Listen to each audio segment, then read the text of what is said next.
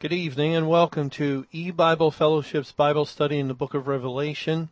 Tonight will be study number 24 of Revelation chapter 1. And we're continuing to look into verse 7, which says, "Behold, he cometh with clouds, and every eye shall see him, and they also which pierced him, and all kindreds of the earth shall wail because of him. Even so, Amen." And we spent some time looking at the clouds, and we saw how that identifies with the Word of God itself. And the Lord coming in the clouds is telling us that in the day of judgment, Christ will be revealed in the Scriptures, coming as judge of the earth. And the true believers will see this coming as it is revealed in the Bible. And we know it's the believers because it's the true believers who will be looking in the Bible for right understanding, for God to continue to reveal the mystery of the gospel. And the believers will see Christ there.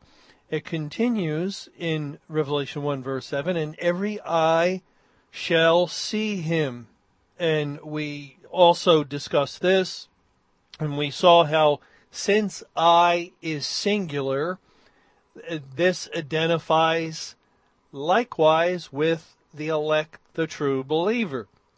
In Mark chapter 9 and the latter verses of that chapter, God plainly states that if your eye offend you, pluck it out. It's better to enter into the kingdom of heaven or kingdom of God with one eye than having two eyes to be cast into hell or the grave, which would relate to death and to die in penalty for the wages of sin.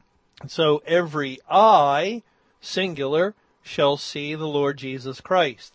Again, the true believers will see him coming in the clouds in the Scriptures as God opens our understanding and enlightens our minds in that way to see these things spiritually in the Bible. Well, now tonight we want to continue with the next phrase, "and they also which pierced him." You know, this verse is not an easy verse. It's very difficult. And this phrase also, or this part of the verse, "they also which pierced him," is especially difficult. When we think of Jesus being pierced, we think of the nails that were driven into his hands and his feet. And the Bible does say that he was nailed to the cross. Now, we don't read that in the gospel accounts. It just says they crucified him. But in Colossians chapter 2, in verse 14, it says, "Blotting out the handwriting of ordinances that was against us, which was contrary to us, and took it out of the way, nailing it to his cross." And there is the word nail. And Christ took our sins upon him and had them nailed to the cross. Now, first of all, we have to keep in mind that since this would be indicating that our sins were nailed to his cross, that this would be language that relates to bearing sin and would have application before the foundation of the world. Now, before the foundation of the world, there was no cross, there was no nails, and there were no people to nail Jesus to the cross. But God is using this language to teach spiritual truth. And, for instance, Jesus is the lamb slain from the foundation of the world. But there was no lambs either. God just uses that language to indicate the spiritual truth that he was the sacrifice for the sins of his people. And likewise with all these other phrases. Well, also, regarding nailing Christ to the cross, we read in the Gospel of John in chapter 20.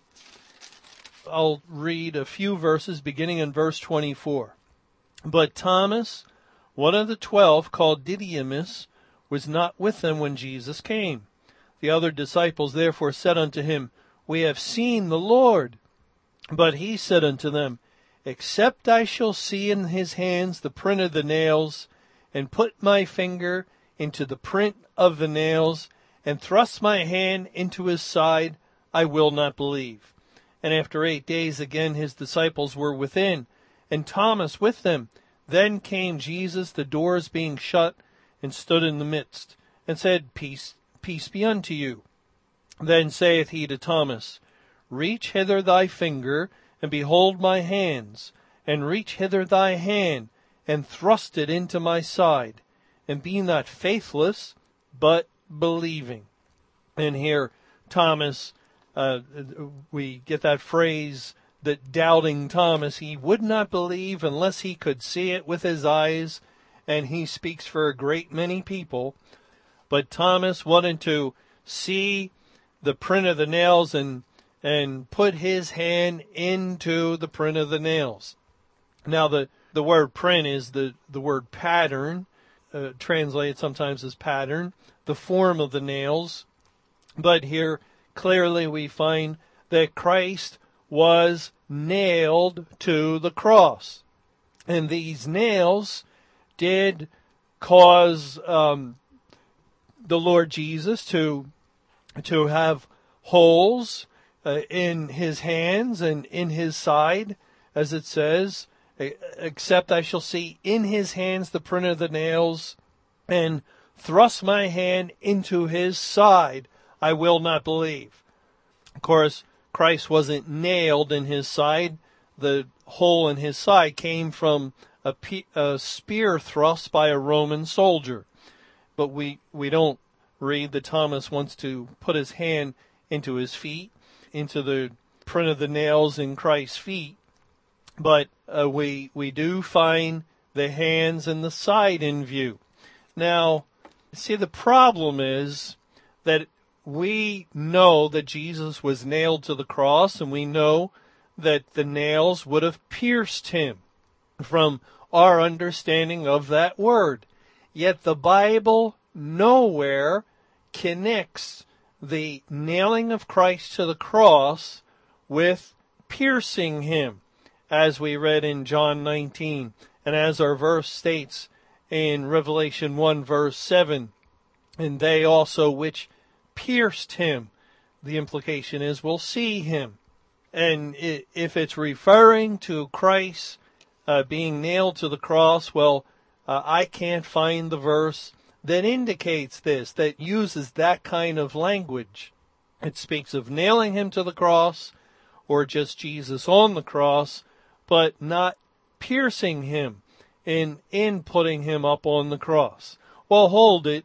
I'm sure more than one of you are thinking, what about Psalm 22? How can you say that when we have this verse in Psalm 22? And clearly Psalm 22 is a messianic psalm that is detailing many of the things that Jesus experienced on the cross. And it says in verse 16, For dogs have compassed me, the assembly of the wicked have enclosed me. They pierce my hands and my feet. And there it is. Clearly, obviously. Why did you not see this? Why are you saying the Bible does not connect Christ being nailed to the cross with being pierced? It does so right here in this verse. Well, yes, it does in our English language Bible. However, we have to look at the Hebrew and the Greek. We have to look at the original languages before we can make that connection. And the problem is that the word pierced in Psalm 22 verse 16 is not translated anywhere else as pierced. There is another word used in the Old Testament that we'll look at in a little bit, and it's not this word. This is a word, the Hebrew word that's used here, that is found, by my count, 78 times in the Old Testament. So it's widely used in the Old Testament. And in 77 of those places, it is translated almost exactly alike. It is the word lion or lions. And 77 times this word is translated as lion or some form of lion. It is found, for instance, twice in this same psalm, in Psalm 22, in verse 13, where it says, "They gaped upon me with their mouths as a ravening and a roaring lion." That's Strong's number 738, and it's the identical number to pierced. It's the same Hebrew word as pierced in verse 16. We also see a little further down in verse 21 of Psalm 22, "Save me from the lion's mouth, for thou hast heard me from the horns of the unicorns." And again, 738 in Strong's Concordance. It's the same Hebrew word. And if you look up this word anywhere in the Old Testament outside of Psalm 22 verse 16, if you go search this word out in any other chapter, any other book, any other chapter, any other verse in the Old Testament, 77 times it's going to be the word lion. And only here is it translated as pierced. And we can understand the dilemma that the translators face. They saw this word. They were wise men. The King James translators especially did an excellent job in translating the Bible into our English language. But you see, when they came to this verse, it literally should read, "They, like a lion, my hands and my feet." That is the literal reading of Psalm 22, verse 16.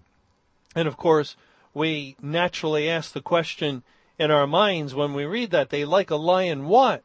What did they do like a lion? And we think of lions, they devour, they pierce with their teeth.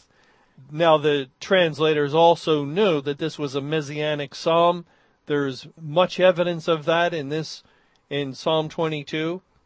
And they knew what happened to Jesus. They knew that he was crucified, that he was nailed to the cross. And so, in taking that information, they changed the word lion to pierced. And they did this without biblical authority. I'm sorry to say, "They pierce my hands and my feet," where it should read, "They, like a lion, my hands and my feet." Now that raises questions. That makes us wonder why God said it that way, but that's a question for another time. That we can only look at the literal translation. And now you see there is no connection here between the crucifixion of Christ and the word pierced. Now, when we go to John 19, let's read this passage beginning in verse 34. It says, "But one of the soldiers with a spear pierced his side, and forthwith came there out blood and water. And he that saw it bare record, and his record is true. And he knoweth that he saith true, that ye might believe. For these things were done, that the scripture should be fulfilled, a bone of him shall not be broken." And that's referring to the earlier verses where they came to the three individuals on the cross, including the Lord, and they broke the legs of the ones on either side of him, but they did not break Christ's legs because he was dead already. And instead, a soldier with his spear pierced his side. And the fact that Jesus' bones were not broken fulfilled the scripture. And then in verse 37, "And again, another scripture saith, They shall look on him whom they pierced." So now we have direction. God is telling us there's a scripture, and this would be in the Old Testament, that states they shall look on him whom they pierced. And this should help us in identifying, well, which piercing is in view? Is it the nailing to the cross? Is it the soldier with his spear? Is it both together? And we'll find as we turn back to the book of Zechariah in chapter 12, I think the answer. In Zechariah chapter 12, it says, beginning in verse 9, and I'll read verses 9 and 10 of Zechariah 12. And it shall come to pass in that day that I will seek to destroy all the nations that came against Jerusalem. And I will pour upon the house of David and upon the inhabitants of Jerusalem the spirit of grace and of supplications.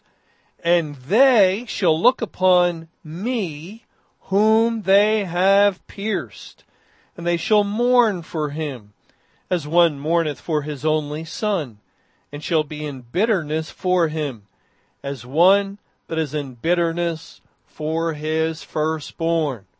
Now these verses are helpful to us in a couple of ways. One, we're trying to understand who it is that is in view by the reference to they. They, again in John 19:37, the quote is, and again another scripture saith, they shall look on him whom they pierced. And the word here, the Greek word, is ekentio, and it's only found one other place. It's 1574 in our Greek Strong's Concordance, and it's only found in Revelation 1, verse 7, which is our verse we're looking at. And they also which pierced him. But let me back up. Behold, he cometh with clouds, and every eye shall see him, and they also which pierced him. So what's being implied is they will see him, the ones who pierced him. And that's very similar to John 19:37. They shall look on him whom they pierced. And this quote is from Zechariah 12. It cannot be quoting Psalm 22, because Psalm 22 does not use the word pierced.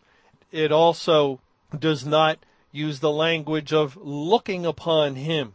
Only Zechariah 12, verse 10, uses a word that is properly translated as pierced. And Zechariah 12 is also speaking of those that look upon him. They shall look upon me whom they have pierced. So we have the right verse.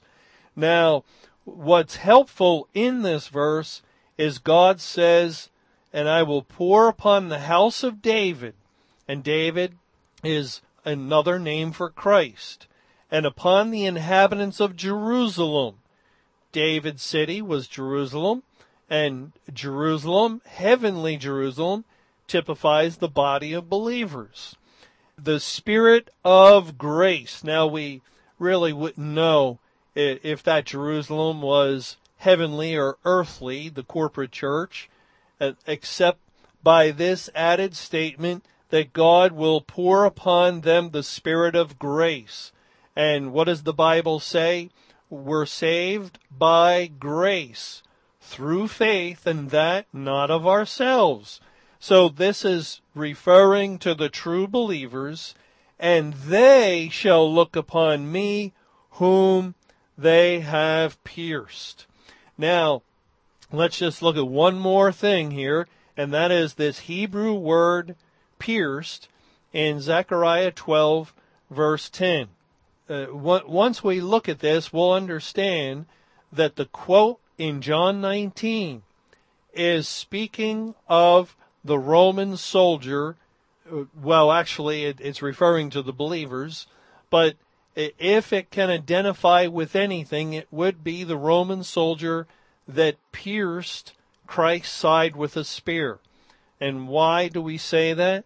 Because This word pierced, Strong's 1856, is found 11 times in the Old Testament, and 8 times it is translated as thrust through.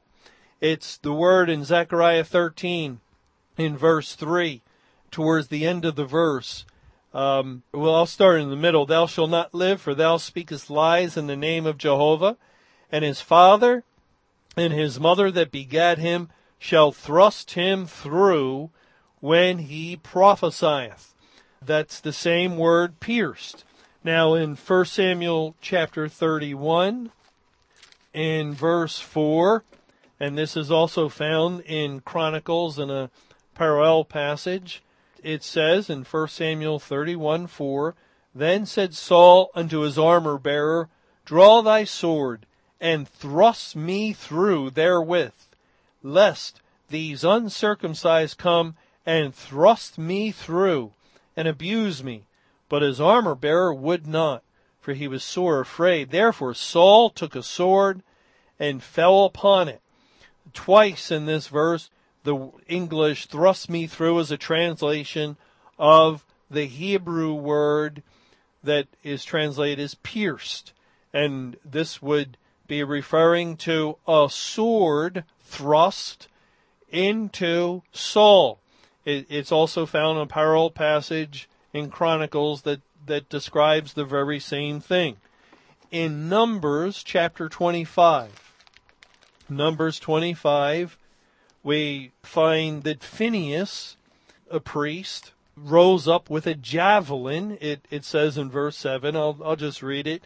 In Numbers 25:7, And when Phinehas the son of Eleazar, the son of Aaron the priest, saw it, he rose up from among the congregation and took a javelin in his hand. And he went after the man of Israel into the tent, and thrust both of them through, the man of Israel and the woman through her belly. So the plague was stayed from the children of Israel. And that is the same word, thrust them through.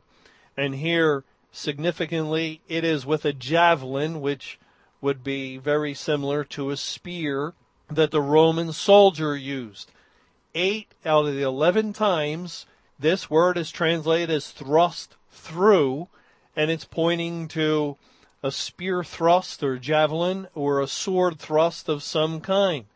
Now, in the 3 other places, well, one is pierced in Zechariah 12:10. That's the 9th place. One other time it's translated as wounded, and you would get a wound if you were thrust through. And one last time as stricken through, pointing to someone suffering from famine or hunger. And those are the 11 places this Hebrew word is found in the Old Testament, and it would identify only with something like a spear thrust or a sword thrust, and it has no relationship that I could see with a nailing to the cross. And the Old Testament uses the word nail in Isaiah 22 in a messianic reference to Christ, and it does not use that word.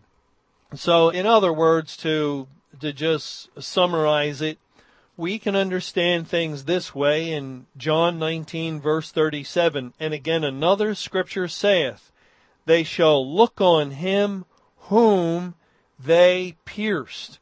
Now this is a different Greek word than verse 34 when the soldier took his spear and pierced his side. But that is the Greek word nuso, and verse 37 is ekento.